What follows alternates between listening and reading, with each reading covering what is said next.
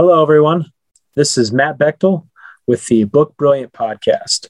I really appreciate everybody joining me today. We're doing a couple episodes here on an issue that I think is very important. And we're talking about September 11th, 2001. It's been 20 years since the horrible attacks that day.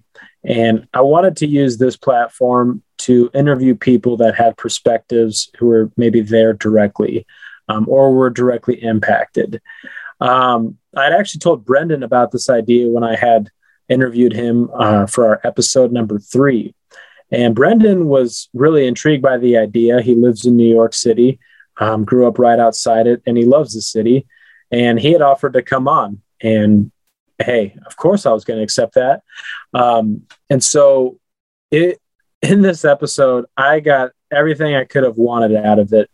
I was really surprised at how much Brendan knew about the Twin Towers. Not only did we get to talk about the Twin Towers, but we got to talk about New York and New York City's culture in general. And that was really interesting to me.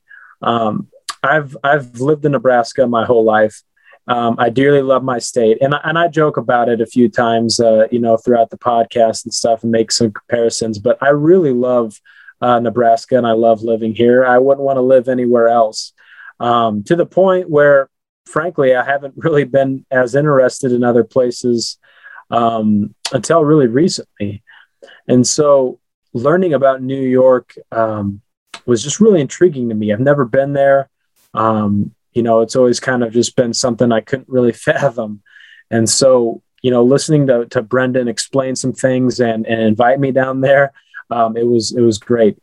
He sings a song as well that he wrote about the towers in this interview. That song is called Hometown. And it's kind of mind blowing that I'm in this position where, this guy who I kind of grew up listening to his music is playing a song for me directly for this podcast. So again, Brendan, thank you for coming on, and thank you for everybody who has supported this podcast as well. And another thing that Brendan did that was extremely nice about this was he did this right before leaving for the Summerland tour. That's pretty gracious of him because he had to go for the tour just a few days after we had recorded this. So check out that tour, the Summerland Tour 2021. It's got Everclear, it's got Wheatus, Hoobastank, and it's got Living Color. So it's quite the lineup there. And please follow Brendan on all social media at Wheatus, Facebook.com/Wheatus, Twitter at Wheatus, Instagram at Wheatus as well. So let's get started. Thank you for checking it out. All right. Well, Brendan B. Brown, thank you for joining us again. We had a great talk last time, and, you have a deep love for New York City. And in September, I kind of wanted to honor and remember the victims and the heroes from September 11, 2001. And, you've got a song that you've dedicated to that, and you had some stories as well. So I asked you to come back on, and you very graciously said yes, even though you're getting ready for a huge Summerland tour. So thank you for coming on. Yeah, thanks for having me again, man. I'm in the midst of getting this work done right here behind me. If you can, I don't know if you can see it, but yeah, it's all happening. That's awesome. You're a busy guy.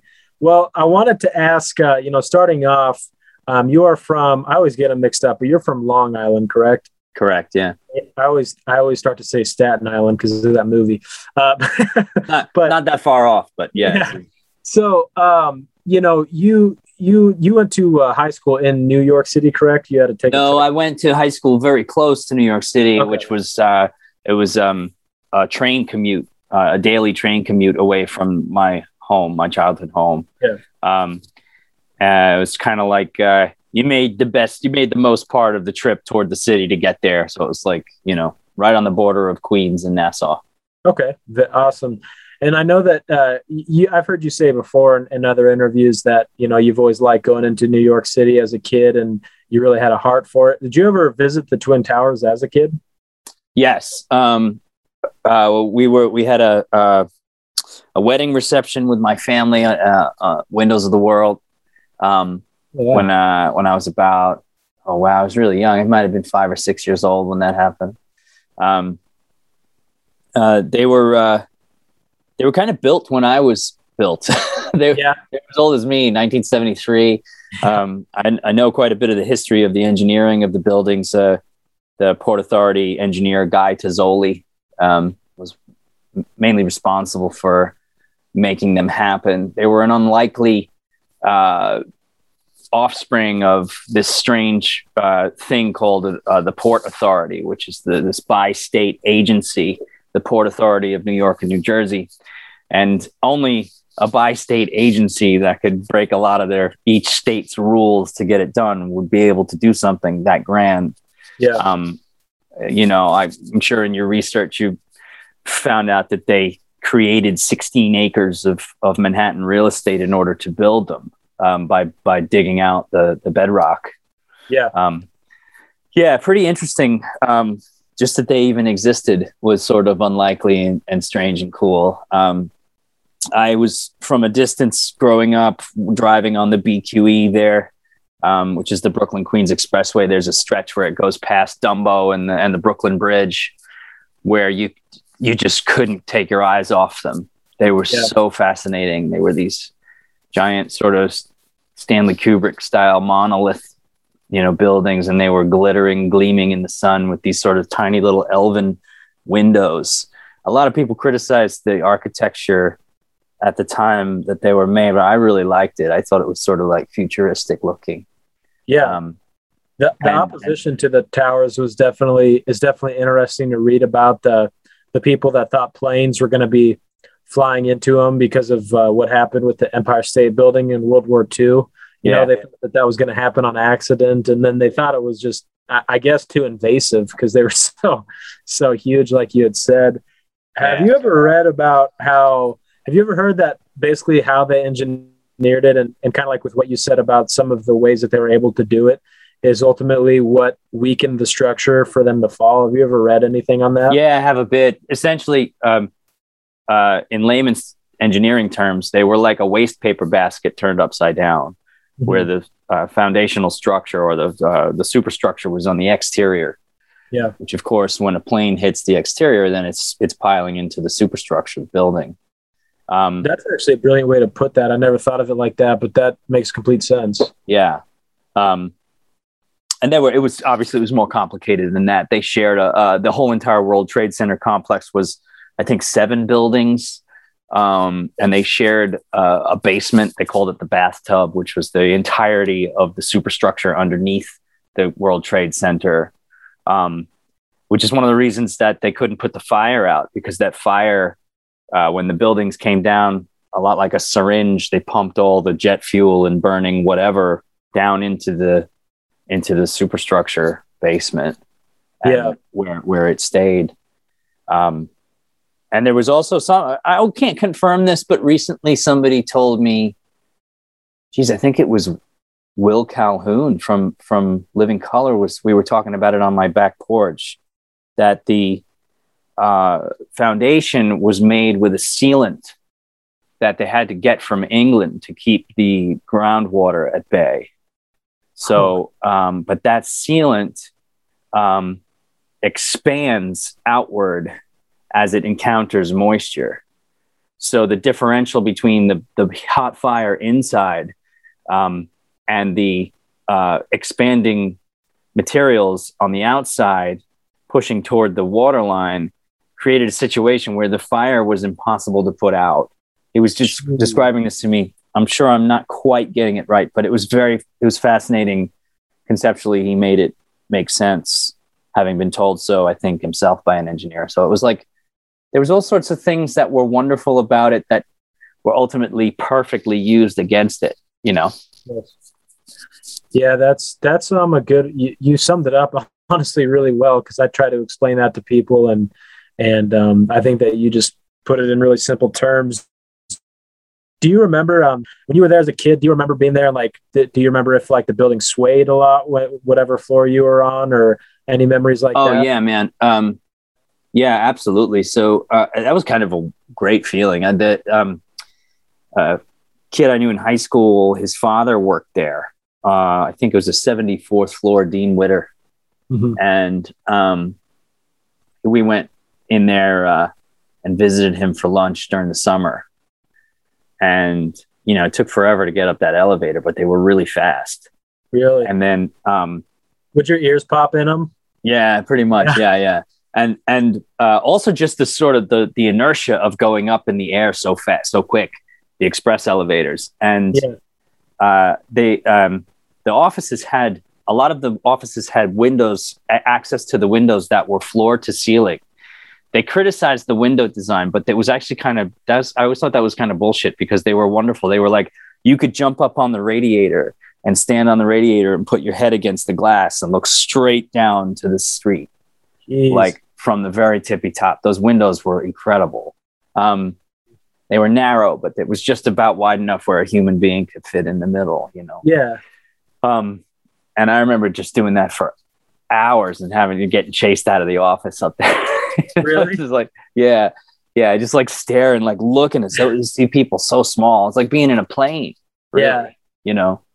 Was it like the Sears Tower, I think, in Chicago? Like the Sears Tower has a spot where you can basically, it's like a gift shop. The whole floor is like a visitor's glass. Yeah, there's a glass floor there. Yeah. I've been up to that. This wasn't quite like that, because so when you're against the glass like that, and it's like there's a steel beam or on either side of you,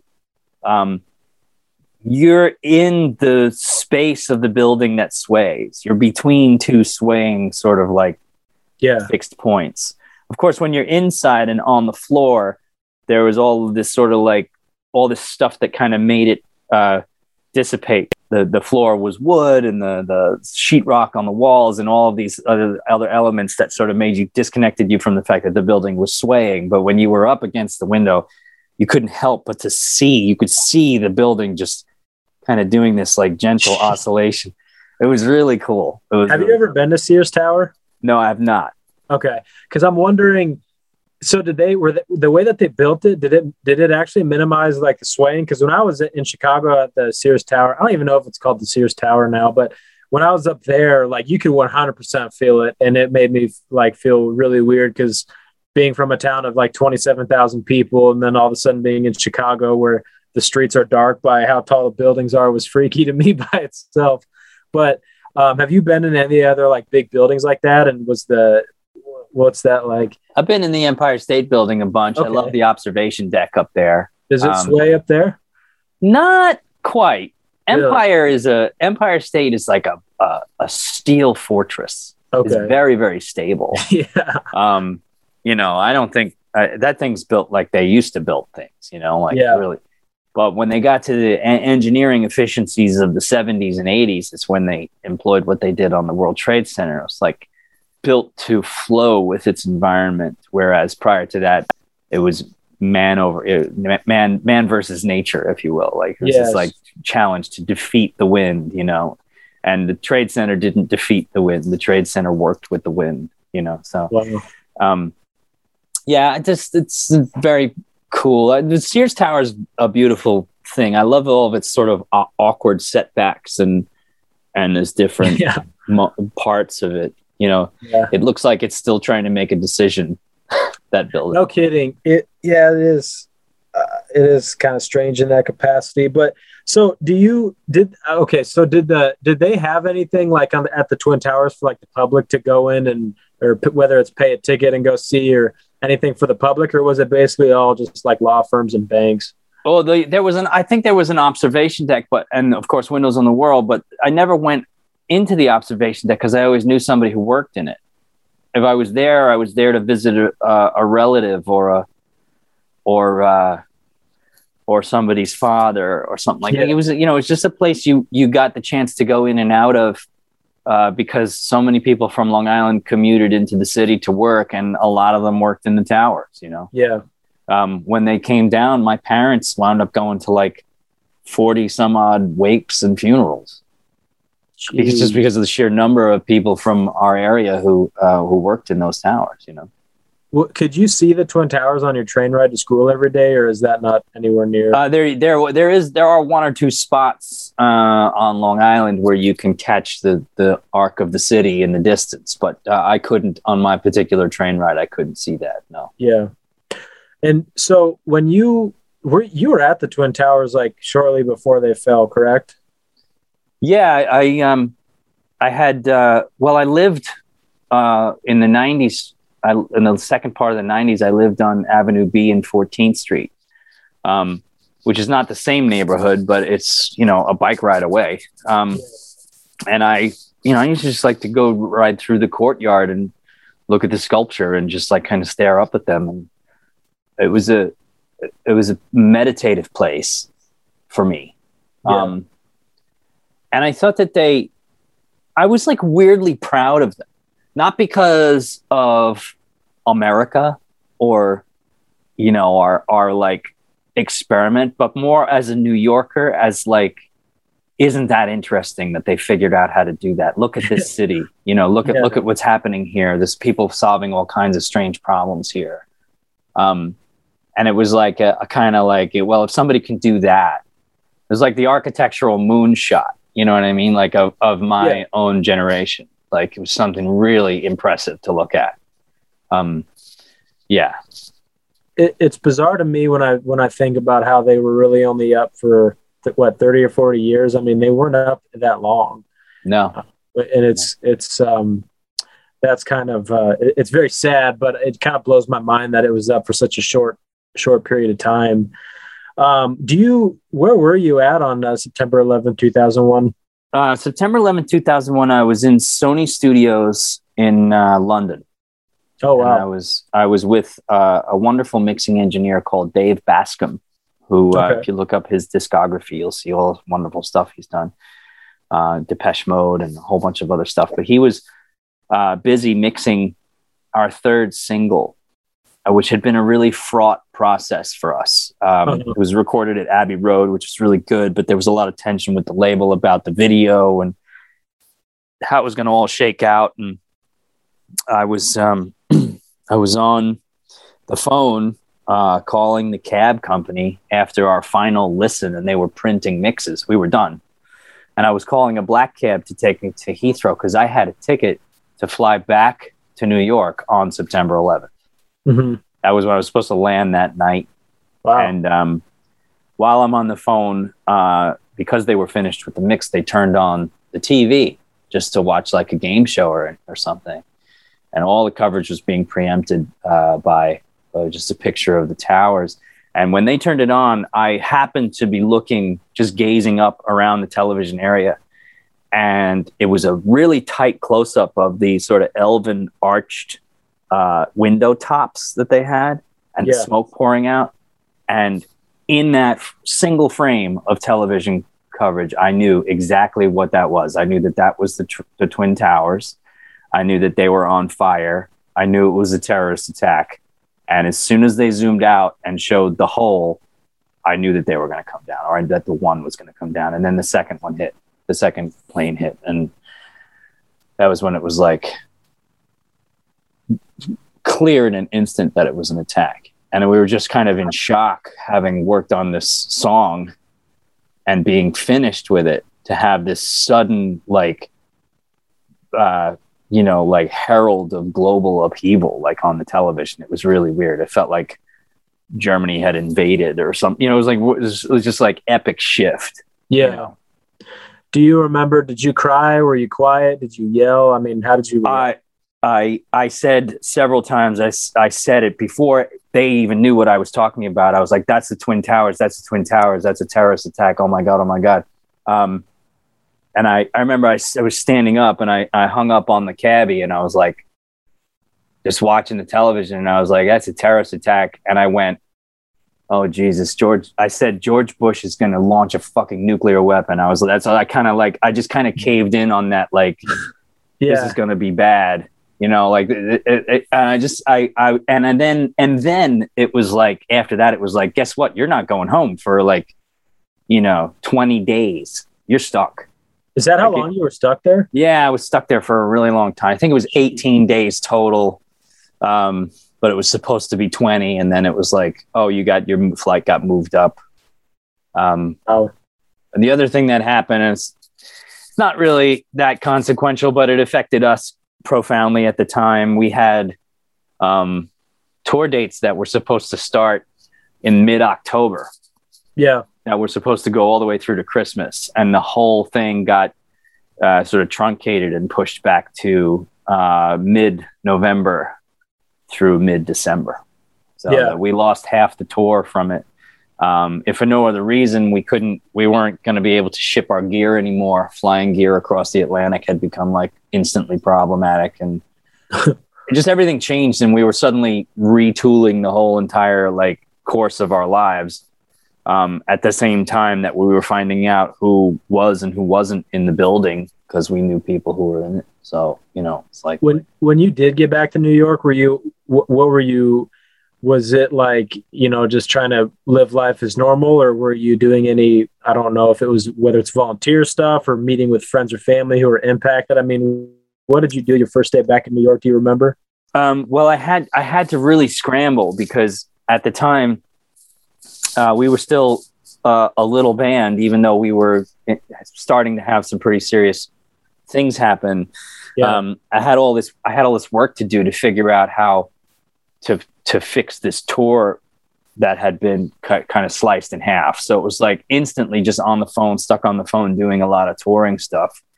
And then other phone calls where it was like, hey, was Jeff's dad in the building? Like, because anybody and everybody who worked there, who you knew from, 2 years ago, you were looking, you were trying to find their number and find out what happened. Yeah. But the phone lines in America were all kind of screwed up for, you don't know if you remember that, but like, I remember I was a person who had a cell phone, a Nextel cell phone back then.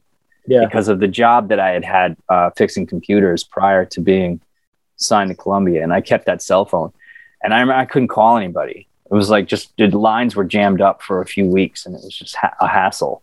So in terms of volunteering, they were telling, at that point, by the time I got back 20 days later, they were telling people not to show up to volunteer anymore, because there was nothing that sadly, anybody who got out actually did get out.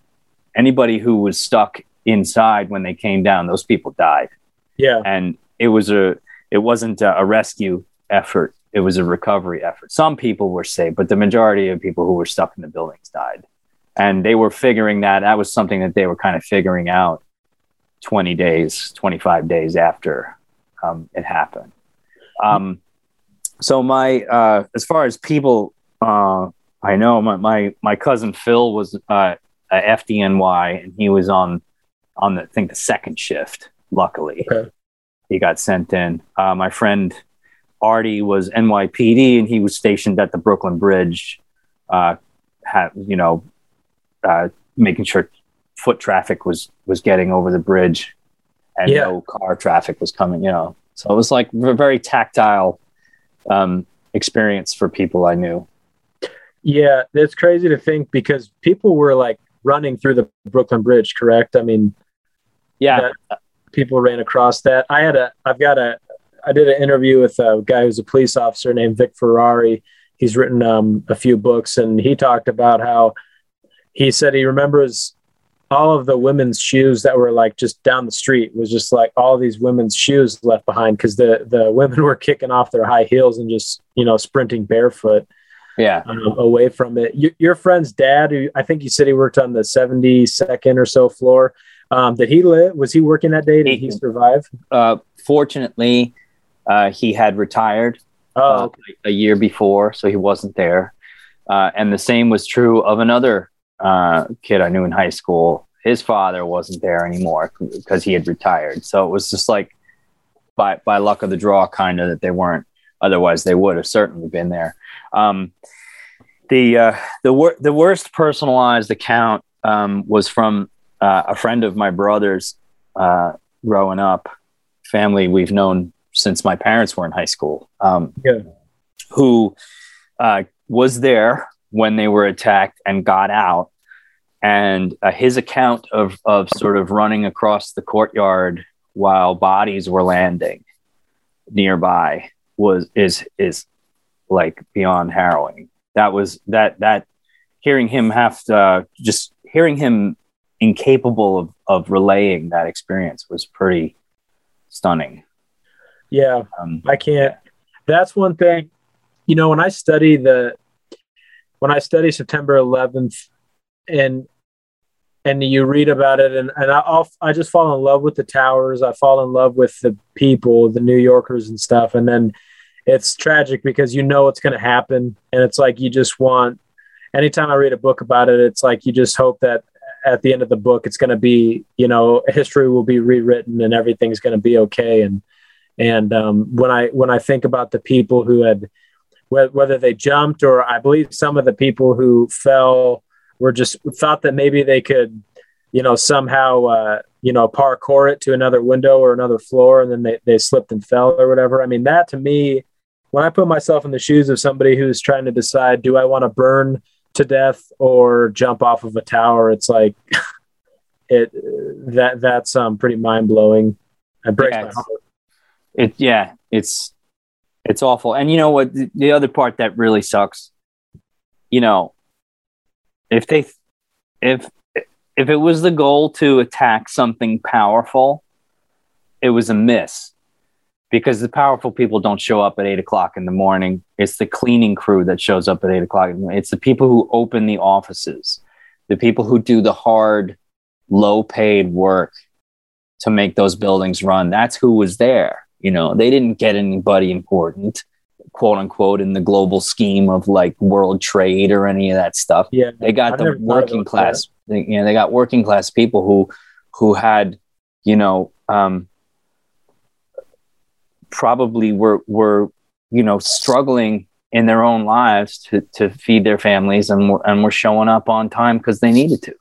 That's who they attacked, which is just pretty obnoxious.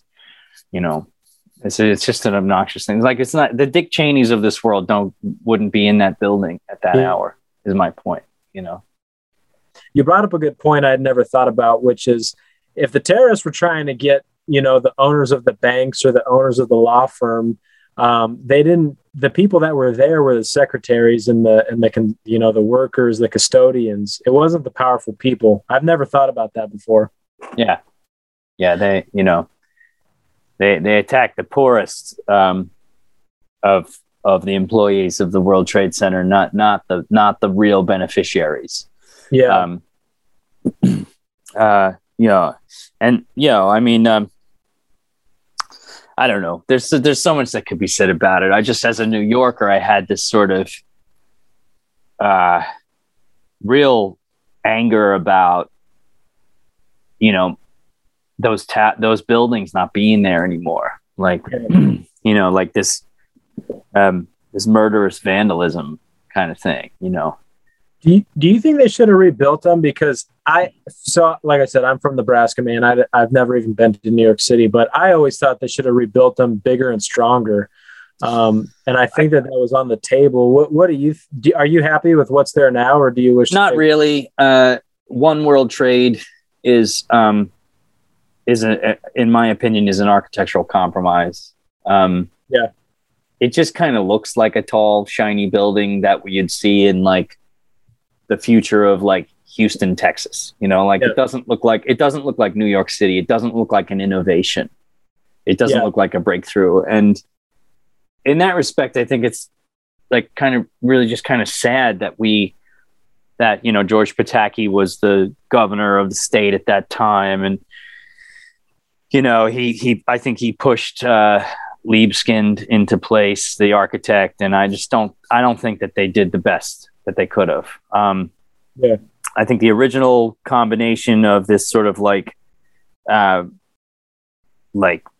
borough-born, Guy Tizzoli might be from New Jersey originally. I'm not sure. I think he might have been from Brooklyn. I can't remember, but he's the original guy who made them happen, and it would have been far better, in my opinion, to build back better, like you said. If for no other reason than it's just like, why would New York City ever give up its iconic front teeth? Why would we do that? I just don't understand why they felt the need to build something different. It just made me angry. It's a silly comparison, but I think that the Twin Towers represented New York City well. I mean, when I think of New York City and never have been there, it's only from movies or TV, and it's like, bold and brash and powerful and And that's what the Twin Towers were. And the silly comparison is it's like with the Nebraska Cornhuskers, I don't know if you know anything about college football, but my favorite coach was always Bo Pelini. And, you know, people didn't like Bo Pelini because he was always going crazy and cussing and freaking out. And I was like, but that's the embodiment of Nebraska football, man.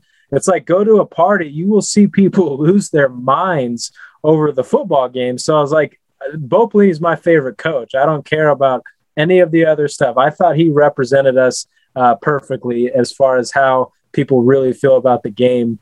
Yeah, you're not tuning in to watch like a cold-blooded tactician. You know, you want to see somebody who's red hot. You know. Oh, I get mad and I'm not the biggest sports guy in the world, believe me, but I get mad if with Riley, Coach Riley, and I like Scott Frost a lot, but even him, when he's too calm when things aren't going well, it makes me even more mad because it's like, I want to see you, you know, get fired up, you know, then I at least know that it's being handled, I feel like. So that's my silly comparison, because I know that some people thought, you know, again, some people were against the Twin Towers. They thought they were too invasive, while other people thought like, hell no, this represents New York City. Well, you know? So and also, you know, going back to the history of the location, Alexander Hamilton is a guy who, you know, was a person of color who came to New York and made himself new, you know, and got to the top at the first chance there was to do that. Yeah. And of course, we have tons of problems. We have tons of places where we fall short on our creeds, you know? But I've always felt like New York City is this place where you need to live up to the creed to survive, because there's lots of different people and lots of different languages, and we're stacked on top of each other like, you know, like rats, right? Yeah. But in that chaos and in that all of that disparate energy, we have to find a way to get along. Because if you don't find a way to get along, the city fails. And you can't have the city fail. That's not an option. Yeah. So by and by, the successful rise of New York City over the centuries has depended on abandoning your racism, abandoning your theocratic notions of the old world, abandoning your prejudices about the opposite sex, abandoning your hangups about sexuality and whatever else, you know, yeah. and just fucking get in there and get on with it, man. You like, don't be such a wimp. Get in there and drop your bullshit and get to work.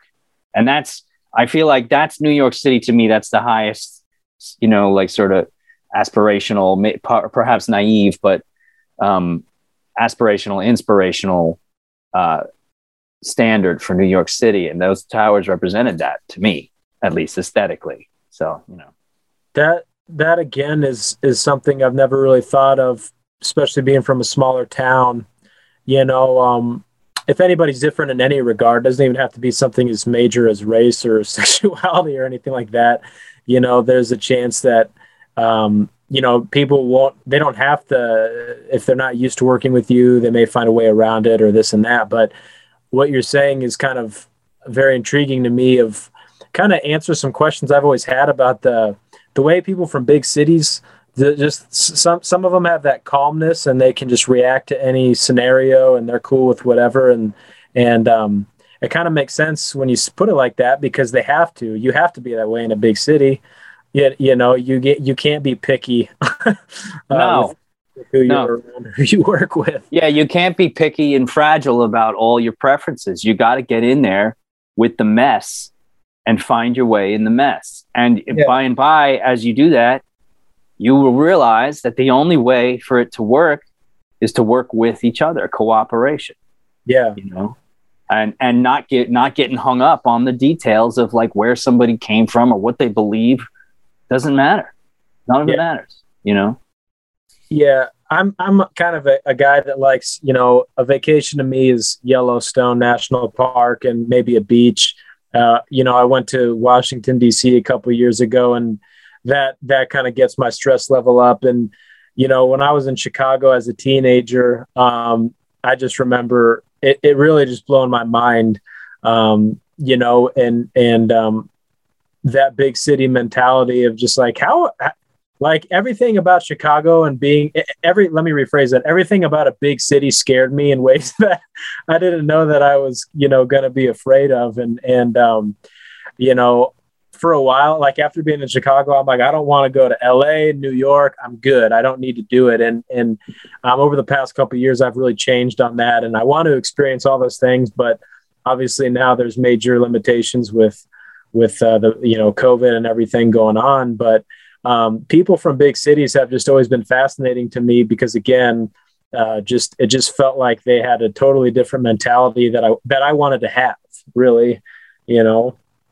So what I want to talk about New York culture a little bit too, and I wanted to go back into baseball because I'm showing my like I said, I'm not a sports nut or anything, but what's from a New Yorker's perspective, man? What's the difference between the New York Mets and the New York Yankees?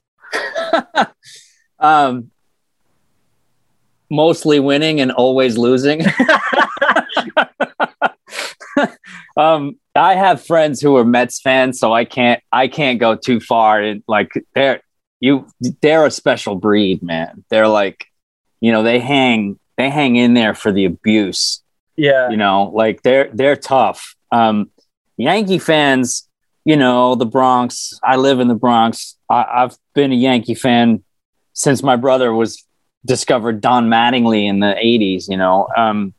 So there've been, I can't be phony and say that I'm a full on sports fanatic or anything. Baseball is very, just peaceful to me to watch. And I love that there's anything that can happen. I love that it mixes it up with the defense having the ball at the start of play and all of these weird American kind of like twists of what rounders used to be, you know, like turning a kid's game into something sort of miraculous is totally fascinating to me. So I'm a Yankee fan, but the Mets, I would say, you know, as a New Yorker, you have this soft spot for them over there in Queens where they just lose all the time, you know, and it's like, you got to feel for them. You know, they're like the Boston Red Sox of New York, you know, they're kind of like that. Like, but when I was a kid, the Mets were like huge, like Darryl Strawberry and, you know, they were such a big deal. They had something about the marketing when we were kids was a little bit sharper than the Yankees for a while. They had the edge, you know, on the marketing, I think. Mets uniforms were kind of cooler in some kind of way, even though the pinstripes are awesome. But, you know, it's just one of those things where it's like, you know what side you're on, but you can look over the fence here and there and go, okay, they beat the Braves. That's fucking great. You know, like I get if anybody beats the Diamondbacks or the Braves, no matter what, if they're from the East Coast, like the Phillies or something like that, if I see that happen, I'm kind of like, yeah. That's funny, man. Yeah. I know that like in Chicago, it's like that you got, you know, Wrigley Field, and then the White Sox is, I think, more South Side. So when I would meet people from Chicago, I'd be like, "Oh, you a Cubs fan?" They're like, "No, I'm from the South Side," and I used to not know what that means. I understand it now, but I didn't know what the division was in New York with the Yankees and the Mets. What side of town made you a fan of what? And then is there like it's borough specific here. So like the Bronx is the northernmost borough. That's where the Yankees play. You know, Yankee Stadium is in the Bronx. Yeah, but you know, Queens is where the Mets are from, and they play in Queens. and it's like, it's a real thing, like that, those two spots. Now there in the other boroughs of people from all over the city, you'll find it's kind of like Mets, Jets, Yankees, Giants. Like there's a bit of a tribe split there. But you don't know what you're going to get in Staten Island or Manhattan or Long Island. You're just as likely to bump into a Yankee fan as you are a Mets fan. Okay. And if you bump into a Mets fan and you're a Yankees fan, you're like, oh boy, here we go. You know, they just have so much to say about stuff, you know? That's so Manhattan and those other areas, it's kind of up for grabs. Yeah, very much so. That's funny. That's how it is here. Like, there's a lot of Kansas City fans, and then there's like a bunch of Bears fans. That's what I am. Vikings fans, and then just random. A lot of Patriot fans. If a kid, I'll notice that with like teenagers now. When they were really little, the Patriots were always winning and stuff. So they've grown up to be these Patriot fans or whatever. So. No, that's interesting. So yeah, the Giants and the Jets. Do you follow Gary Vaynerchuk at all? No. I know his big aspiration is to buy the Jets someday, and so he's kind of a glutton for punishment every year. Yeah. So I don't follow American football in any way. Yeah, I don't. NFL is totally weird to me and alien. I don't enjoy watching it. Why is that? Do you think? I'm not sure. The talent is always impressive, to see a guy who's like at the peak of his physical condition flying through the air, 7 feet off the ground, jumping over 4 guys with a ball in his hand, he's going to clear 20 feet by the end of it. Pretty impressive, it's like, you can't knock that. Yeah. But just the game itself, the rules and the physics of the game, the oppositional setup doesn't really do much for me. Yeah. It feels like a lot of force and not a lot of discipline. Did when you broke your arm as a kid, were you guys playing football? No, that was soccer. Oh, okay. Yeah. I didn't know if there was any deep-seated childhood wounds, from playing football as a kid. No, not at all. Yeah, that was they recruited me onto their team to play goalie in a soccer game, and those guys were so used to beating the shit out of me that they just didn't even flinch at the end. I had already saved the ball. The play was over. Yeah. It was in my hand, and I was just about to get up and pick it up, and a kid ran up and kicked it afterwards.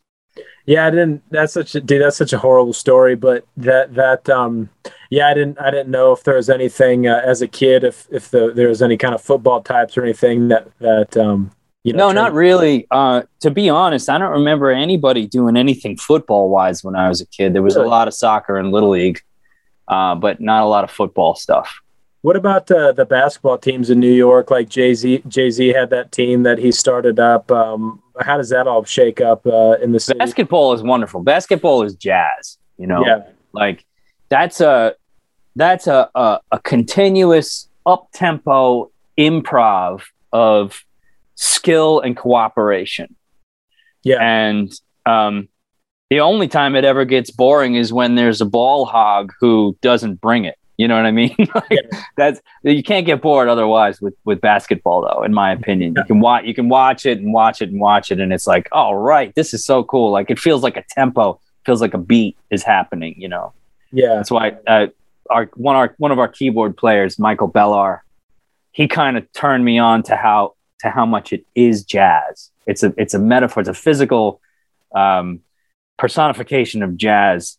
Each team is improvising this kind of subtle, a subtle update on the form every time they go back and forth. Yeah, which is interesting. Absolutely. What do you think? What do you think people maybe don't understand or would be surprised to know about New York City, but also 9/11 in New York City? And I'm talking, what is something that people either don't understand about September 11th now, maybe even like kids my age, because like I remember that day pretty clearly, but a lot of people my age don't, and the people younger than me definitely don't.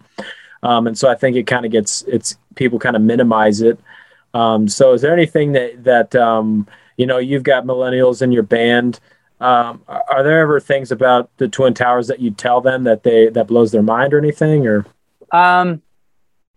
for me, the kind of interesting stuff that I wind up talking about with anybody from any age group is the history of the actual physical location. Yeah. The fact that that's the ground zero of the Dutch East India Company's colonial foothold in the New World, right? Yeah. The fact that it was down there, the battery was originally this sort of like, the Dutch East India Company was just like really just a bunch of pirates who were sanctioned by the Dutch stock market, right? Yeah. And they were out there pilfering and stealing and getting beaver skins and whatever else. But by and by, New York, from the very inception, and in particular on that particular piece of tiny little land, you know, that's the other thing that's pretty interesting about it. The reason people were able to walk from the catastrophe across to Brooklyn is because it's like 4 blocks. Yeah. Like the tip of Manhattan is tiny down there. And for this gigantic focal point of the world, this terrorist target, to try, you know, the fulcrum of world trade and all that stuff, to be located in this tiny little spot that was 400 years ago, the place where the Dutch set up this sort of like throwaway outpost that they had to do it. They had to have this outpost because all the other imperial forces were spreading across the globe. So the Dutch planted their little flag at the very tip of Manhattan where that happened. It was New Amsterdam. And it's still tiny down there. It's still this tiny little place with cobblestone streets. Yeah. And from its inception, there were Huguenots and Jews and people of color and lots of different languages. And it was what originally was like this kind of throwaway place gained strength and took over because of that thing I was talking about before, that they realized they had to work together. They had to find a way to work together to survive, you know, to make it work. And that little piece of real estate down there is still a place where if I'm down there, I feel like that's the thing that you have to be doing. That's the thing you have to be aware of. Leave your prejudices and your ideas about other people. Just leave them at the door. And when you go in there with like, nothing's going to bother you. You're just going to get the work done. You know, you're not going to get hung up. No more hang-ups, you know, which is why people come here to start a new life. So in that regard, it was an attack on like the best of modernity. If eventually we all look past all of our heritage and our history and our, you know, all of the sins of our fathers and all the mistakes and the failures to live up to our creeds, and we start living up to them by embodying that, like that forget what your religion is, forget where you came from, for all that shit. That tiny little spot is still that piece of Dutch real estate where they had to do that, And every time they got into, you know, a fight with the Indians, it was worse for the colony. It turned out to be a bad thing. Yeah. So, you know, like I'm not trying to downplay the genocide of Native Americans in any sense. It was sort of the grandest, worstest thing of that period. And slavery as well New York was a place where there was a slave trade. But I don't think people understand in terms of the history of the place, like what actually went on there in that moment of its inception that is so similar still to the day that the towers actually fell. Wow. You know, it's still a tiny little piece of land where lots of people from different places are coming to make ends meet. Yeah. And they're leaving their bullshit behind. The best of them, you know. Yeah. That's really good. I've never thought about it like that, but it actually puts some stuff in perspective. While you were talking, I grabbed this book. It's called, I think it's just called The World Trade Center, a Tribute. I had rented it out from my library, but it kind of puts some stuff into perspective because I was reading about like they have a whole thing about the heritage of it, and as you were talking, it was kind of connecting the dots in my head because I was like, because I'm reading the stuff about like what is it, St. Paul's Chapel and kind of the history about that land, and I think that the way that you've explained it kind of makes a little bit more sense to me, and crosses that bridge of how it was when they founded it and constructed it, and the similarities between then and now. It's actually really interesting to think about, and I don't know if this book's online. I imagine anybody could get it, but I'll put it in the show notes. Once again, A World Trade Center, a tribute by Bill Harris. but it's got pictures of kind of everything you were talking about, and does a pretty good job of the history of it, and what it meant to New York. So that was an interesting insight you had there. Yeah, the Ken Burns documentary on New York is another one that goes into that pretty in depth. The Ken Burns documentary? Yeah. I'll have to see if I just watched that documentary, The Man in the Red Bandana. Have you ever seen that? No, I have not. No. Are you familiar with that story of Wells Crowther? No, I'm not. He was a dude who worked. I don't know exactly where he worked at, but basically they were all on fire. Like the where he was at was on fire, and he found an exit. And then he could have just left, but instead he kept coming back up over and over again to get more and more people down. And then he was taking firefighters up with him, and he had a red bandana on. So these people are talking about being like, they're surrounded by flames. They're like, oh, I'm about to die. And then all of a sudden this dude just pops through with the fire extinguisher and a red bandana on. And he's like, come with me. And he led like, I don't even know, 17, something like either 9 or maybe it was 17 people out. I feel awful for not knowing exactly, but he saved a bunch of people's lives. They say at least 10 people. So I guess maybe they don't know exactly, but there's a great documentary kind of about how much of a giving person he was. And, how ultimately he died when the towers came down. He was leading a group of firefighters back up to show them like, hey, I know where there's more people who need your help. Wow.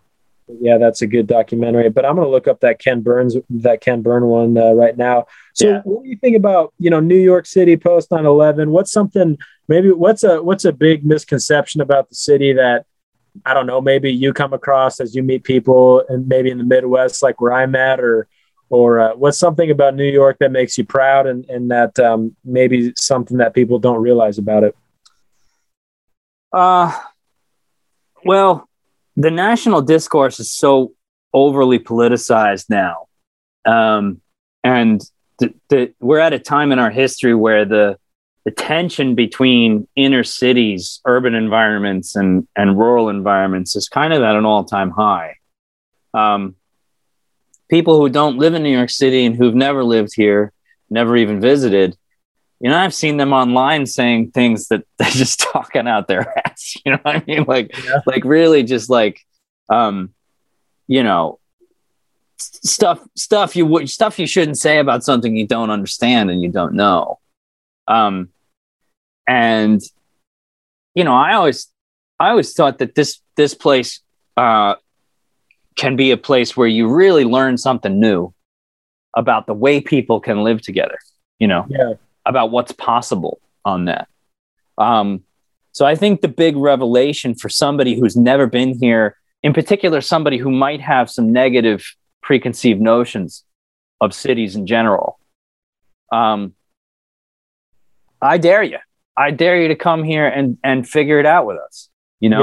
I think you might even surprise yourself. Yeah. You get, I remember coming into the city in the 80s when I was a kid. It was a much more dangerous place, but I remember just feeling this energy of like possibility, and everybody's minding their own business, but they're all cooperating at the same time. Can you imagine a place where everybody minds their own business, but simultaneously cooperates? Yeah, that's crazy. Yeah. Sounds like heaven to me. It is. Yeah. It's like in Omaha. Like I've been spending a lot more time in Omaha. And so, that's been really interesting. And Omaha is not big enough for that. So it's like, you'll be around people, but a lot of the times, like, they're not minding their own business, right? So I like that thought of like, because when I see the pictures and the videos of people, just everybody's walking to work, everybody's looking ahead, minding their own business. I'm sure if somebody needed help, they would help. But that's definitely that's kind of always blown my mind about New York City. That's when I think of New York. That's one of the things I think about, are all the people like walking to work. Yeah. I was listening to, I forget how it happened. I think it was an NPR article. And it was like a sort of a day in the life kind of thing, but it was a day in the life of a tragedy, right? Or an almost tragedy. And what they were doing was they were following paramedics in New York City. Just on a regular old day, a French tourist has a heart attack. And they're on the scene. NPR is on the scene on a ride along with the paramedic crew in the ambulance. So they're there when the call comes in. They're there when they arrive. And this is basically the city in its best state is a machine for solving problems, right? It's very mechanized. There's a grid. There's tall buildings and concrete and metal are everywhere. And there's vehicles flying by and people are bike messengers and everybody is in the process of solving some problem, big problems, small problems, life-threatening problems, you know? And I was fascinated by that little piece that I heard on NPR of like how they saved this guy's life and it turned out okay. He didn't know it, but he was walking around with the Widowmaker. Heart failure was happening to him. Oh yeah. And he was there with his getting his daughter started off at school in late August. And you know, like they were just like doing something, they were solving their problem. Yeah. And then they had a problem and somebody else had to come in and solve that problem. Yeah. And at its best, the city is a place where at the drop of a hat, there's somebody there to solve the problem. We gotta keep solving these problems. This is what happens when people come together. So do their problems come together, their issues, you know, so their emergencies or whatnot. So if I was to have any kind of a health issue, I'd want to be standing right in Times Square. You know, that's the place where you want to be, you know? No kidding. Yeah. That's really interesting to think about too. I love it. Yeah, just a lot of people trying to help each other solve problems, basically, right? That's all it is. That's what the city is, you know.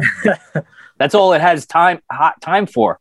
Yeah, like that's all you got time to do, you know. I love it. Well, I was going to wrap this up with, you know, could you talk a little bit about the song that you wrote, in tribute, and could you play that too? Sure, of course I can. So, yeah, I have here the guitar that I recorded Teenage Dirtbag on, which is 1890s Bay State parlor guitar. Nice. So it's over 100 years old now. You don't take that on tour with you, do you? Oh no. I feel really blessed right now to be on a chat with you and see that thing, man. That's incredible. Yeah, it's pretty cool. It's a little ornery when it comes to the tuning and whatnot. So I'm gonna tune it up before I play it for you. But yeah, thank you for pulling that out. That's amazing. I had a lady who let me play her handmade $8,000 guitar a couple months ago. I was visiting with her and she's like, do you want to play this? And I'm thinking, well, yeah, but why are you letting me play this? You know? It's like, if I had that, I wouldn't let anybody touch it, but true. Yeah. So I'm going to put this microphone that's around my head here in a position that I've had luck with in the past. Cool. If it doesn't sound good or something's wrong with it, just wave your hand at me or like give me the hook. Sounds good. All right, hang on.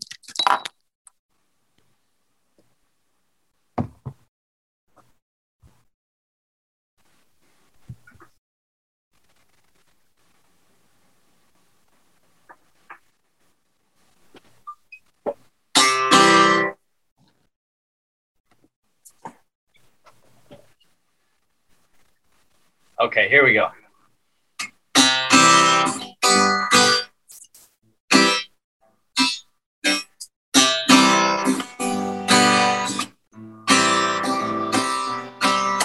I trade all my sunshine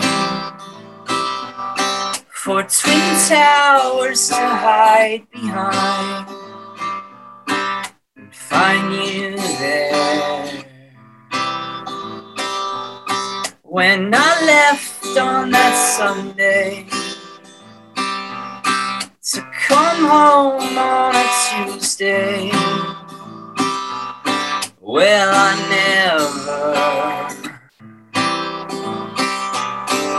never thought I'd have to stay and watch the world explode. And I swear it was beautiful before they sent those aeroplanes. And I thought I could show it to you just like my dad did. Hometown come tumbling down.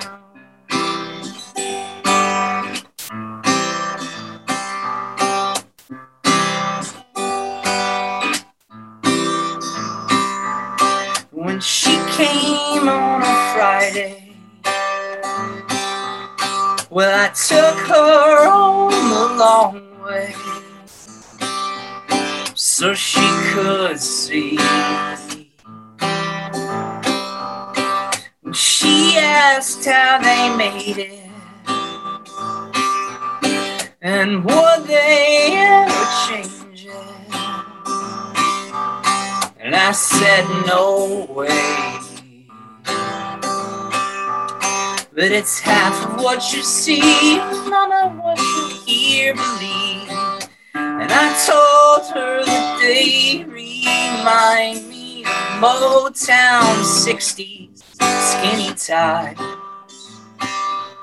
What they thought the future looked like, where the Jetsons lived. Hometown come tumbling down.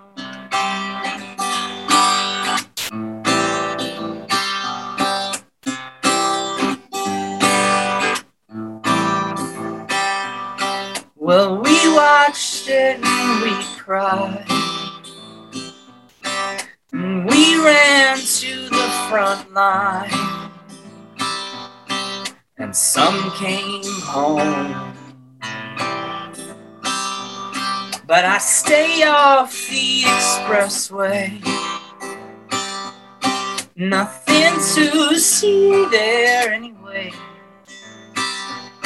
That view sucks now. But there was a time the broken traffic couldn't get me down.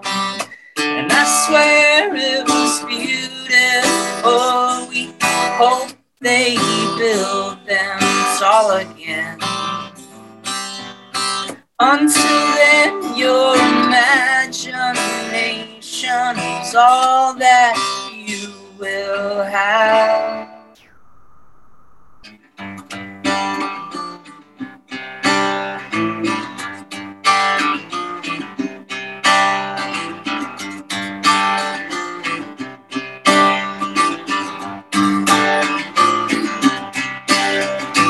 East and west side, all around the town.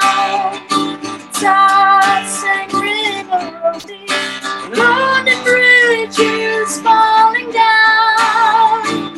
Boys and girls together, me and baby alright. Trip life fantastic on the sidewalks of New York.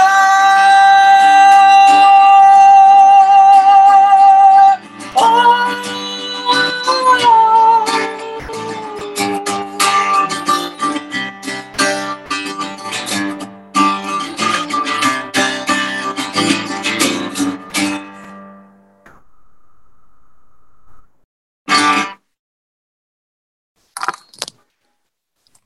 Good job, man. Okay. That was great. Sound all right? Great. That was good. Good job. Thanks. As a song called Hometown from our third album, is just a sort of simple tribute to the local scenery of it all. You know? Yeah. I can't speak for what the World Trade Center means to the world. I can only speak about what it meant to me as a kid and what it meant to me as a young adult. And to try and trace its history back in a positive way, for reconciliation, you know, of religions and classes and races and preferences and sexualities and identities and whatever else comes together here to live in disparate harmony. So I put that old New York folk song, The Sidewalks of New York, at the end of it, which is old enough to be a public domain work now. But Yeah. That's good. Yeah. That's cool, man. You know, while you were playing it, I was thinking of a couple things. First of all, the perspective of that song, I felt like is something I could relate to. You know, I feel like I would have, I'll never know, but I feel like if I was going to have thoughts about it from being somebody around there, you know, I understood that perspective that you were coming from. So I thought that was really great. My other thought during it was how lucky and fortunate I am to do this right now, right? To have you know, you play that song and playing it on that guitar too. Man, I just felt really blessed and thankful for everybody that listens and supports, you know, this podcast and allows me to do this. And I think that people who listen to, you know, this episode specifically, are gonna, if they come into it, you know, ready and willing to learn something and you know, listen to a historic event from somebody else, from someone else's perspective than you're going to get on the news, right? I think that people are going to learn a lot. And if somebody's never been in New York City like myself, I think it's kind of an eye-opening talk that we just had, man. So I can't thank you enough for doing this, for being open to do it and for having the talk. And you knew a lot about the Twin Towers. I'm extremely impressed. So I love it. Yeah. Yeah, I was and am fascinated with them on a sort of building nerd level. But I'm fortunate to have you invite me onto your show, and the fact that I get to play music for people and that any of them care to listen is just, you know, like pinch me, you know, it's crazy. Yeah.